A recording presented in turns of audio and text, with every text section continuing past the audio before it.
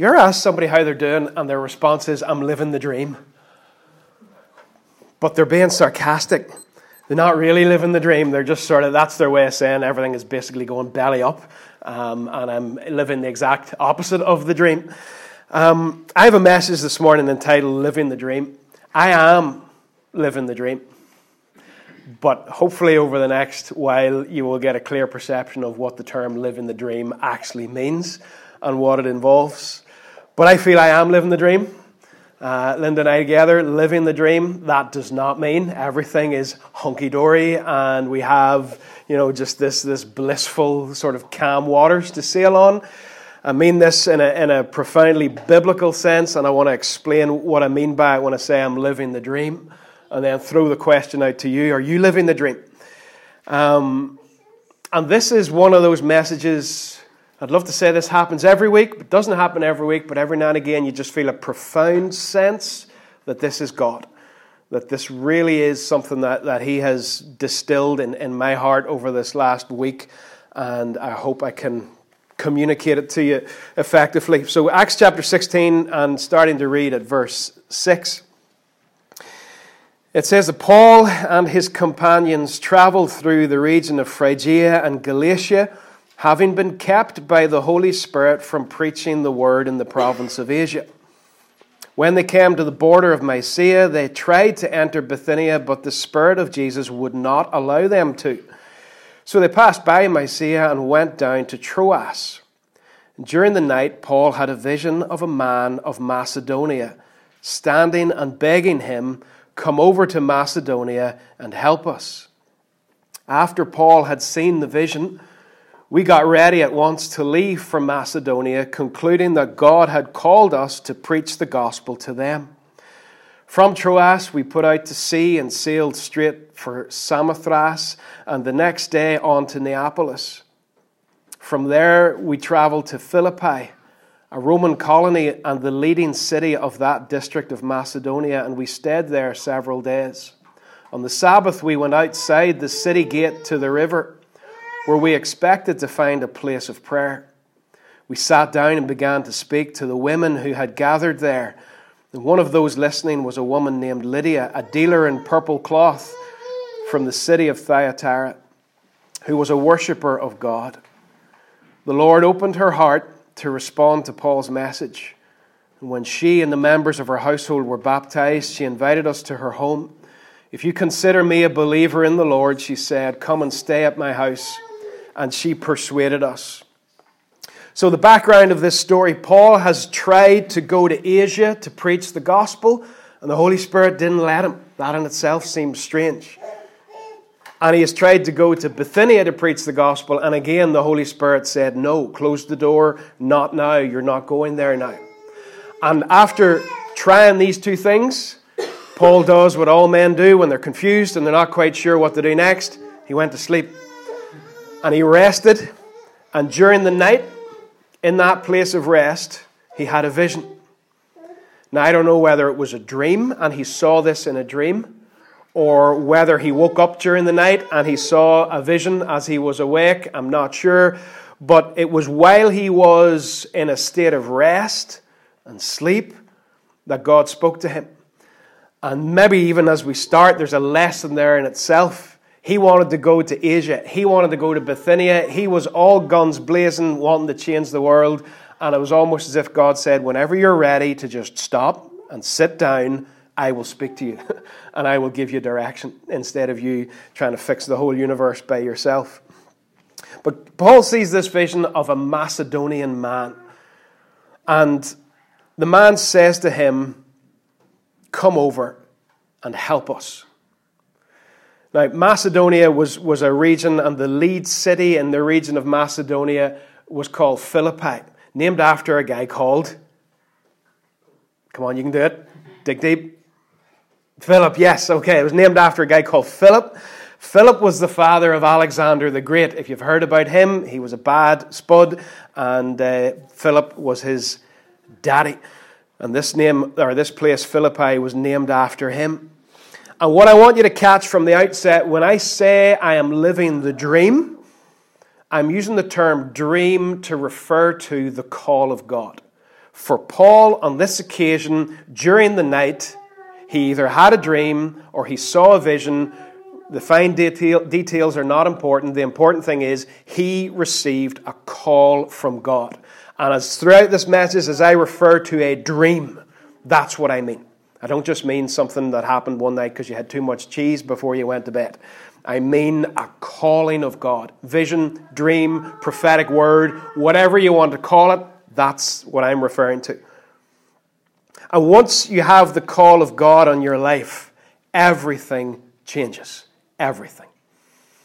Paul identifies this when he wakes up the next day after, in verse 9, he sees the vision during the night. And in verse 10, it says at the end of the verse, we concluded that God had called us. They identified and they discerned that in that dream, in that vision, God was placing a call on their lives. And everything changes from that point. Everything becomes subordinate to the call and the vision of God that He has placed on your life.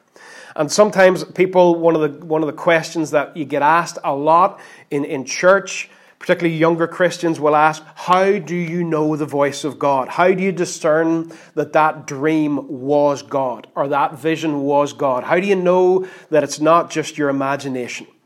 And it's always back to the same two things and predominantly the same thing. Prayer is a big, big part of it, but particularly the Word. The more you know this, the more you in your spirit become attuned to how God speaks and you recognize His voice.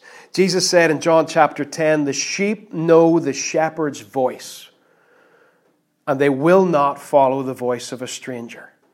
I know, and I don't mean this to sound arrogant, but I know the voice of God. There are lots of thoughts that come in and out of my mind on a daily basis. But I know the voice of God. I don't have to go away and spend ages thinking, I wonder, was that God or was that my own imagination? I wonder, was that God or was that the devil somehow trying to mislead me? I know His voice. Something just rings inside me when He speaks. When He drops in a thought or an idea or a vision, I know. And the way I know, there's no quick fix, there's no shortcut. It's just years of being soaked in this that tunes me into the frequency that He speaks. And it's a good way to live. And I'm not one of these people who would claim to hear from God on a daily basis about every little tiny thing. But I know His voice. When He needs to get my attention, He can get it. And there are dreams and visions in this room. No doubt about it. Right? Some of you are carrying things already. Some of you have been carrying things and you've seen them start. When I talk about living the dream, I'm talking about what does it take between the dream coming to you, the calling coming to you, and you actually living in it and seeing it come to a reality. There are things that He's placed on my heart. I've shared some of these with you before. Let me just share two. You've heard them before, some of you haven't, so bear with me. The first time Linda and I came into Tandragee to pray in the town, geographically in the town, in January 2015, we were prayer walking and we did this for about 9 months throughout 2015. But we came in, we parked in the car park across the road, and I said to Linda, will you just pray? And then we'll go our separate ways for an hour and a half and we'll meet for a cup of coffee. And as soon as she prayed, and I can't really explain the ins and outs of this, but I saw a man as soon as she prayed. And he was standing with his head hung low. He was dressed in black, head hanging down. He was the picture of despair and despondency and hopelessness and lifelessness. He was existing, he was not living. And I knew as soon as I saw him that he personified the town of Tandragee. This man was Tandragee that I was seeing. And as soon as Linda began to pray, he lifted up his head, his eyes were wide open, and he was looking around as if to say, what's that? What just happened there? And I felt God saying to me at that point, if you will geographically position yourself in the heart of the town, I will cause the town to lift up its head and take notice. When my kingdom comes, heads will lift. People who are hopeless and despondent will lift up their heads and pay attention to the presence of God and the presence of His kingdom. That was what I would call a vision. And then there was another one, a dream one night, where I was standing out on the main street, looking up the main street, and I saw a girl come running towards me. She was coming down this side of the street. She was wearing a wedding dress, and she was in her bare feet. It was lashing with rain, and the street lights weren't working. And I can see her face. And as she was running down the street, she was terrified, and there was something chasing her, although I could not see it. I could just in the dream discern that it was an incredible darkness within the physical darkness of the night, an incredible darkness that was coming down the street after her. It was a picture of tremendous fear. And as she was running down the street in her bare feet, in her wedding dress, she was banging on every single door as she went down the street, and they were all locked. And she was desperate to get a place where she could go into and be safe, because she wanted the purity of her wedding dress to be maintained. She didn't want it to be violated. She wanted to be protected. And there was a sense that something was after her, and it wanted to take away her purity, and she wanted to keep it. But there was nowhere where she could go to find protection. And I can remember that like it was last night. It was vivid, and it's etched in me. And I thought part of the ministry of Table in this town is to protect young girls and young women, and have a place where they can come, and while they're here, they're safe. So those are two things that for me are part of the dream and part of the call of God on my life and on our lives together as a ministry. There are many other things in my heart. Many other things. And there are many other dreams in this room. How do you live the dream? How do you turn that thing that you know is from God? I know you want me to do this. How do you get it to become a reality? I want you to look at Paul's response. Immediately after the dream of verse 9, or the vision of verse 9, it says in verse 10, after Paul had seen the vision, we got ready at once. At once. An immediate response to the call of God. Things started to shift. He started to readjust his life and his priorities. He was going to Philippi because of the call of God. He wasn't going to just sit around, write it down and think about it and lock it away for a while or whatever. He immediately, because he knew the voice of his Father and because he was able to know immediately, that's God, that's not my imagination, I didn't make it up, he starts putting things in place in order to turn the dream into a reality. Immediately. I can see him sitting with maps and talking to people and say, right, how do we get there? How long will it take? Who's coming with me? But he is immediately starting to put things into place to turn the dream into reality. He doesn't waste time and he doesn't hang about. And the man from Macedonia in Paul's vision said to him, come over here and help us. And Paul, bless him, has only one default response. When somebody wants help, Paul knows the only thing that will help them. And it says at the end of verse 10, we concluded that God had called us to preach the gospel to them. And when you read Paul and you read gospel, you just, in your mind, that means Jesus. God had called us to bring Jesus to them. That's what help looks like.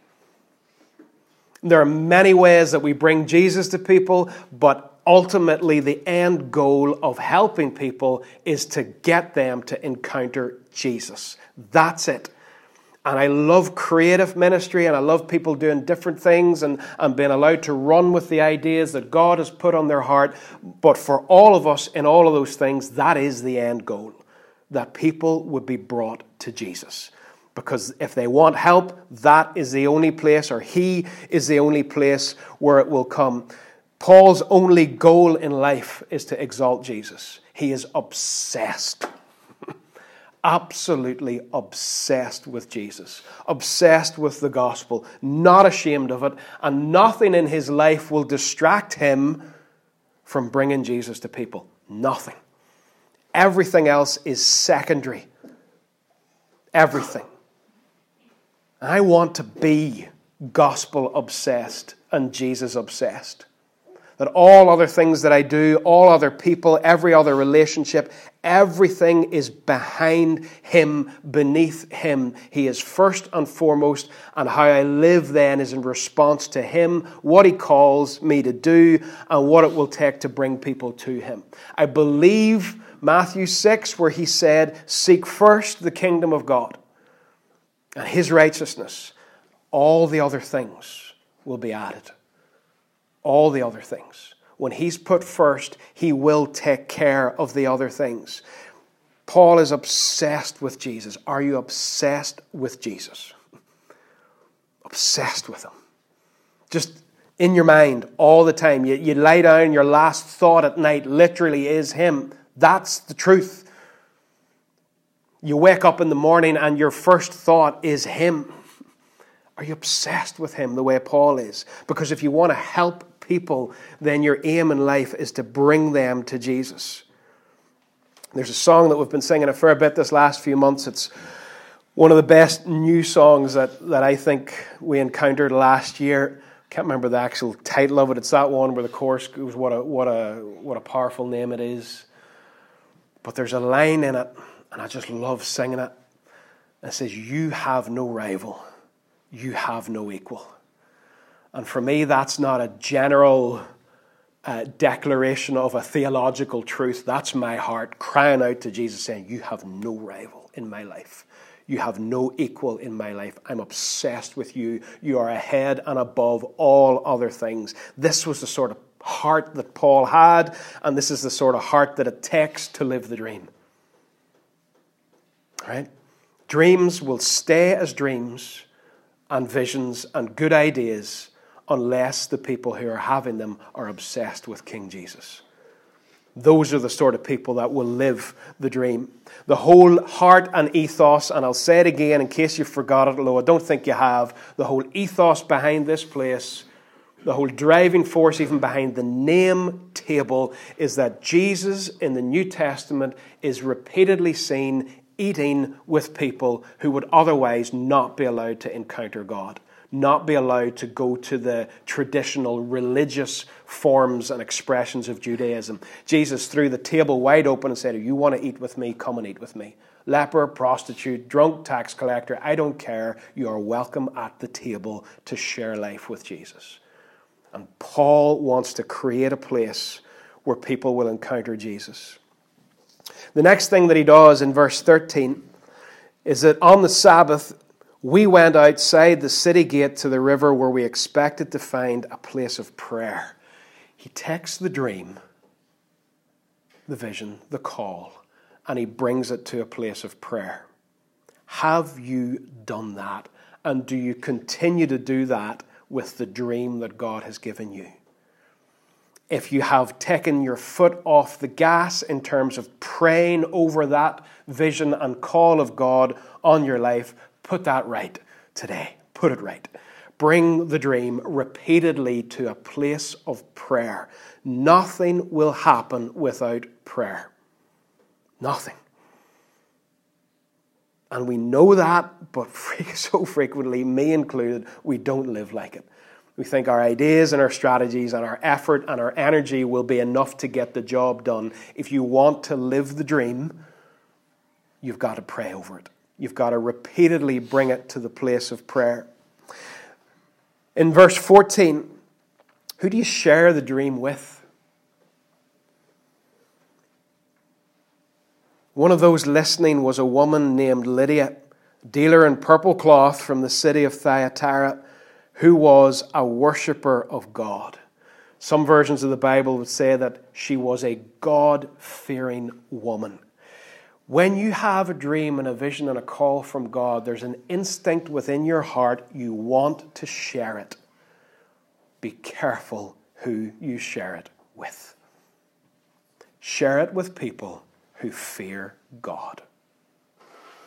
We know that Lydia was the real deal because she was an extremely wealthy woman. The people who wore purple cloth were kings and leaders and royalty. It was very expensive. She had a lot of money-making power. She could trade and she could make money 7 days a week. She was in a culture where people did trade and make money 7 days a week. But on Sabbath, she stopped and she went to the place of prayer. And that is one way of knowing that Lydia was the real deal, that her heart after God affected her life and her actions. She was not just a sort of a church goer as such who ticks the box and whatever and doesn't really care that much about her walk with God. She allowed her desire for God to dictate what she did on a daily basis. She feared him. Do you fear God? I think sometimes we have talked so much about the fear of God being respect or reverence that we have taken away the fear of God. I'd like to think most of the kids, probably not all of them, but I'd like to think most of the kids I teach respect me. That's not what we're talking about here. We're not talking about just respect.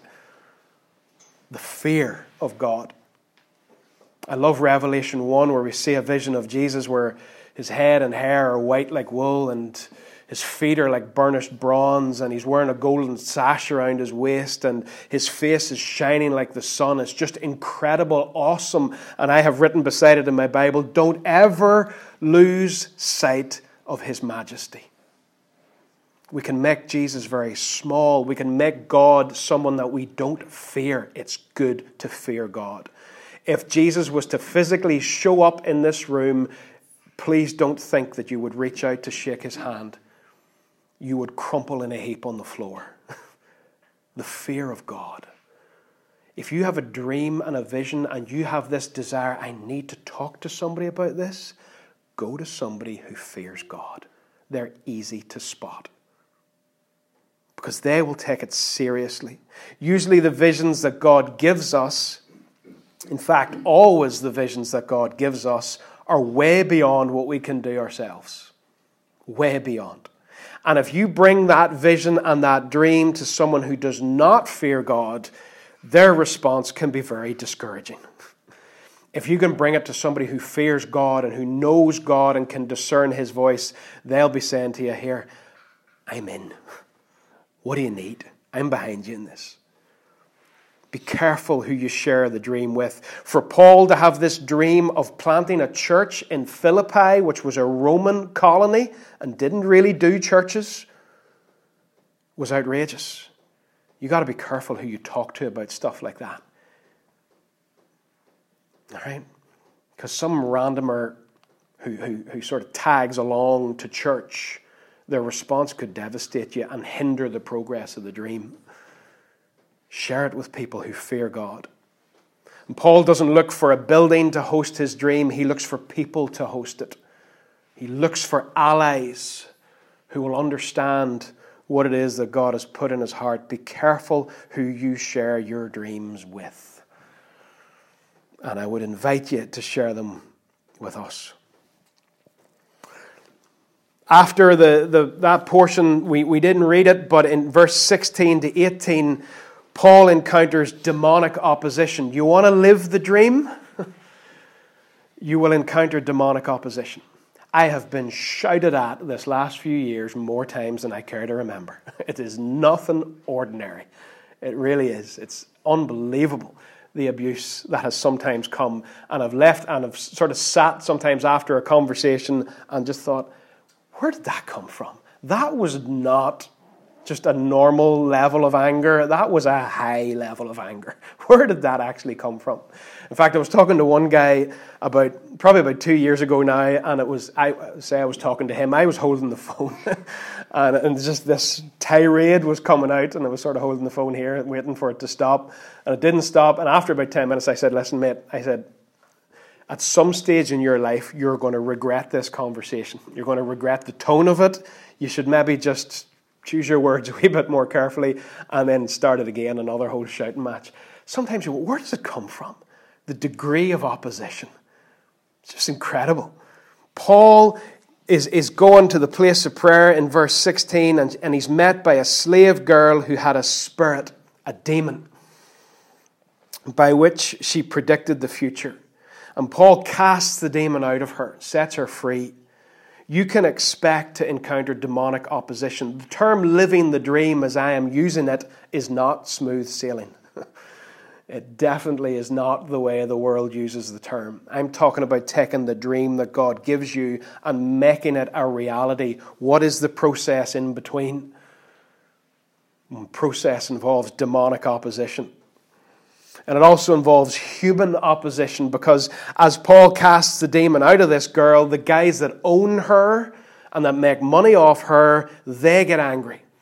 And you will find as you live the dream, you will encounter human opposition as well. People will oppose you. Strange people, or people from strange, people you didn't expect to oppose you, will oppose you. They will get in the way. They will challenge what you're doing because you're rattling their cages. These guys are getting their cages rattled because they were making money. Their business was profiting, but the kingdom of God has come to town. A man has come to town who has a dream and is determined to live the dream, and they're getting rattled by it. And so they start to oppose Paul and Silas. That will happen a lot as you live the dream, from places you don't expect it. And what actually is happening is frequently in the church and in a sort of a religious arena, you're getting opposition from other Christians. But I believe that what's happening is that their mediocre, half-baked walk with God is being exposed by your white-hot passion for Jesus. And their response is rarely to say, I'm inspired by your white-hot passion for Jesus. Their response is usually to start criticizing, nitpicking, arguing, because you're intimidating them, because you're obsessed with Jesus and with bringing people to Jesus. If you want to live the dream, you will have human opposition. Does living the dream sound glamorous to you? It's a dirty job. And they're thrown in prison. Paul and Silas then, these guys that owned the slave girl, they arrange for Paul and Silas to get chucked into prison. And somewhere God is smiling. One of the things that you will encounter as you live the dream is that your circumstances frequently will be completely contradictory to the thing that God has called you to. Paul and Silas, called to go to Philippi, to bring the gospel to Philippi, to help people in Philippi, are in prison in Philippi. What good is that? Seriously, God, could you not, arrange things a little bit better? How can we help the people of Philippi as long as we are stuck here in prison? You need to prepare as you live the dream to face circumstances that will scream at you that you're not actually going to do the thing that God called you to do. That it will not come to reality. And in those circumstances, learn from Paul and Silas to trust and to praise God anyway. Because as they do that in the prison, you know the story of how there's an earthquake in the prison, the doors of the cells fly open, the chains fall off, and they are all free. And the jailer wants to commit suicide because he thinks everybody has escaped. And Paul says, we're still here. And the jailer comes to him and says, what must I do to be saved? And through the circumstances that seemed completely contradictory, Paul finds a man just at his feet saying to him, I want to know this Jesus. If you want to live the dream, you will face circumstances that are incompatible with the dream, but you've got to learn to praise and trust God in those circumstances, that He will use them for the progress of the gospel. It's not a glamorous sort of a story, but there's a good ending. Go to Philippians chapter 1, and you'll see where this ends up for Paul, because Paul does live the dream. As he writes Philippians, he's in prison again. But there's a phrase that he uses that has been on my mind for about a month, near the start of chapter 1 of Philippians. He's writing to them, so think of the story that there's been from one night. He has this vision and he has the dream, and then he prepares for it, and he goes and he brings it to the place of prayer, and he shares it with God-fearing people, and he faces demonic opposition, human opposition, difficult circumstances, but now there's a church in Philippi that was not there before that night that he had the dream. It has come to reality. And he writes to that church years later, and in chapter 1, verse 3, he says, "I thank my God every time I remember you. In all my prayers for you, I always pray with joy," this is the phrase, "because of your partnership in the gospel from the first day until now." Partnership in the gospel. I used to think that just basically meant, well, you're a Christian, I'm a Christian, we're partners in the gospel. It's not what he means. The word is the Greek word, you might have heard of it, koinonia. It means fellowship, but even fellowship doesn't mean a lot in Northern Ireland, more than tea and bickies and just chatting with each other. This word is an active word. Partnership in the gospel means we are active together in bringing Jesus to people. It is a word that implies movement, activity, not just agreement or common beliefs, but actual momentum. And because Paul went through everything that he went through to live this dream, he now has the reality of a group of people who are partnering with him in the gospel in Philippi, so much so that it doesn't matter that he's not even there. He's in prison. But the gospel cannot be chained even though he has been chained. There are a collective of people now who are partnering and working together to bring Jesus to the city of Philippi.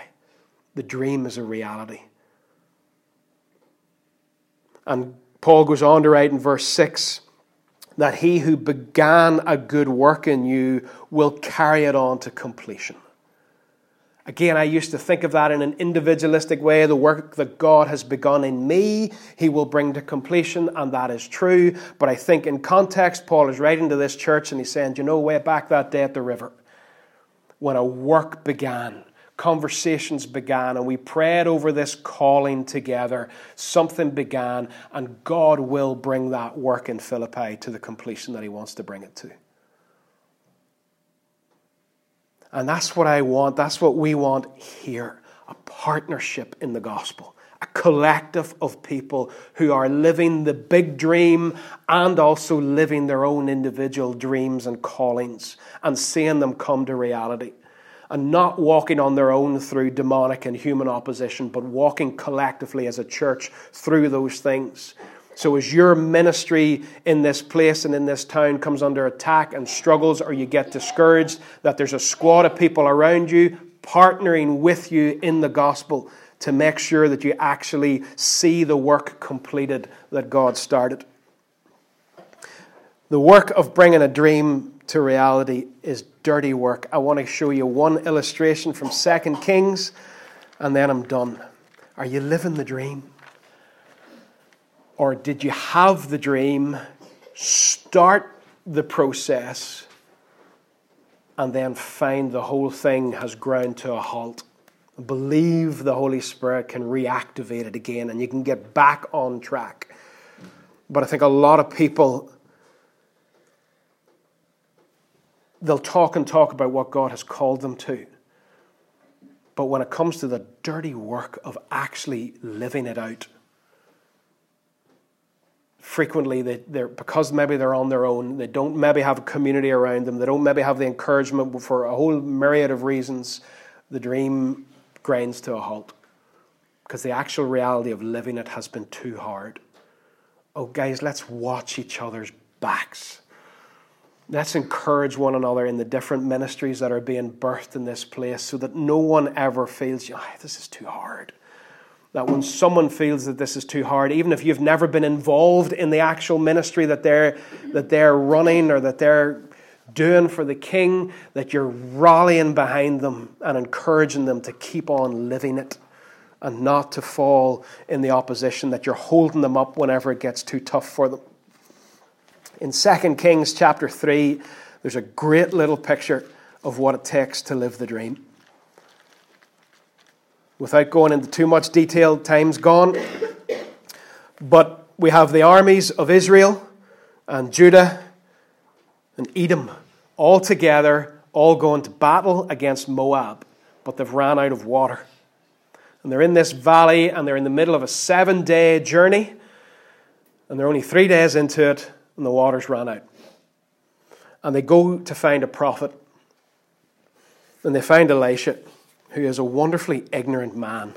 And he basically says, clear off. I don't want anything to do with you. I don't like you. But when he realizes that one of the kings is there from Judah, he says, because you're there, I'll talk to you. But the others have no time for it all. But he prays and he goes to God to find out what do they need to do in this situation. They've no water. And God speaks to him in verse 16 of 2 Kings chapter 3 and tells him something daft. Make this valley full of ditches. The valley's dry, there's no water, there's no rain, and God says to Elisha, make the valley full of ditches. Dig some ditches. That's the vision. All right, compare that to Paul that night when he saw the Macedonian man. Elisha has seen a vision. There's a calling has been placed. Dig some ditches. And he goes and he shares this with the leaders of the armies and tells them, this valley will be full of water. You better get digging. And at that point, there's a decision to be made. A dream has come. Are we going to live the dream or not? Because living the dream involves getting a spade. It involves sweat. It involves getting your boots dirty. It involves blisters on your hands. It involves a sore back. If you want to see the vision that God has given to the prophet actually become a reality, you've got some dirty work to do in the middle. Dirty work. And at that point, I think that's where a lot of the people of God step back and say, no, it's a lovely vision, lovely picture. I'll think about it. I'll talk about it now and again. I'll wheel it out every 4 or 5 years to tell people and make myself feel good because God spoke to me once. But you know, this whole digging thing, no, I don't want the pain. I don't want the discomfort. I don't want the dirt. We'll just leave it in the journal and not actually do anything about it. But these guys go and they dig their ditches, and the next day the valley is full of water. You've got to dig the ditch before the water comes. If the dream is to become a reality, you have things to do in the meantime to make it happen. I watched the news in 2014 when there was really bad flooding in England, really bad. I watched this massive digger one day dredging a river, just reaching in and lifting out loads of stuff from the bottom of the river in order to let the water get away. And I was watching it thinking, mate, you're too late. The water has already come. There is no point in digging the ditch now. You dig the ditch in faith and you believe God is going to move. He is calling us to something. We have to put things in place to make the dream a reality, but it's hard slog. Are you up for it? I'm living the dream. I'm getting shouted at. I'm facing opposition. I'm facing frequently circumstances that seem to say to me, no, this ain't going to happen. Not going to happen. But I keep on praising him and trusting him. What is it? Right? So just as we finish, what is it that God... I'll close this over to give you hope. What is it that God has placed in your heart? And it's a big thing. It's an amazing thing. But somewhere in that process of actually living it, it's got tough. And I'm not belittling how tough it can get.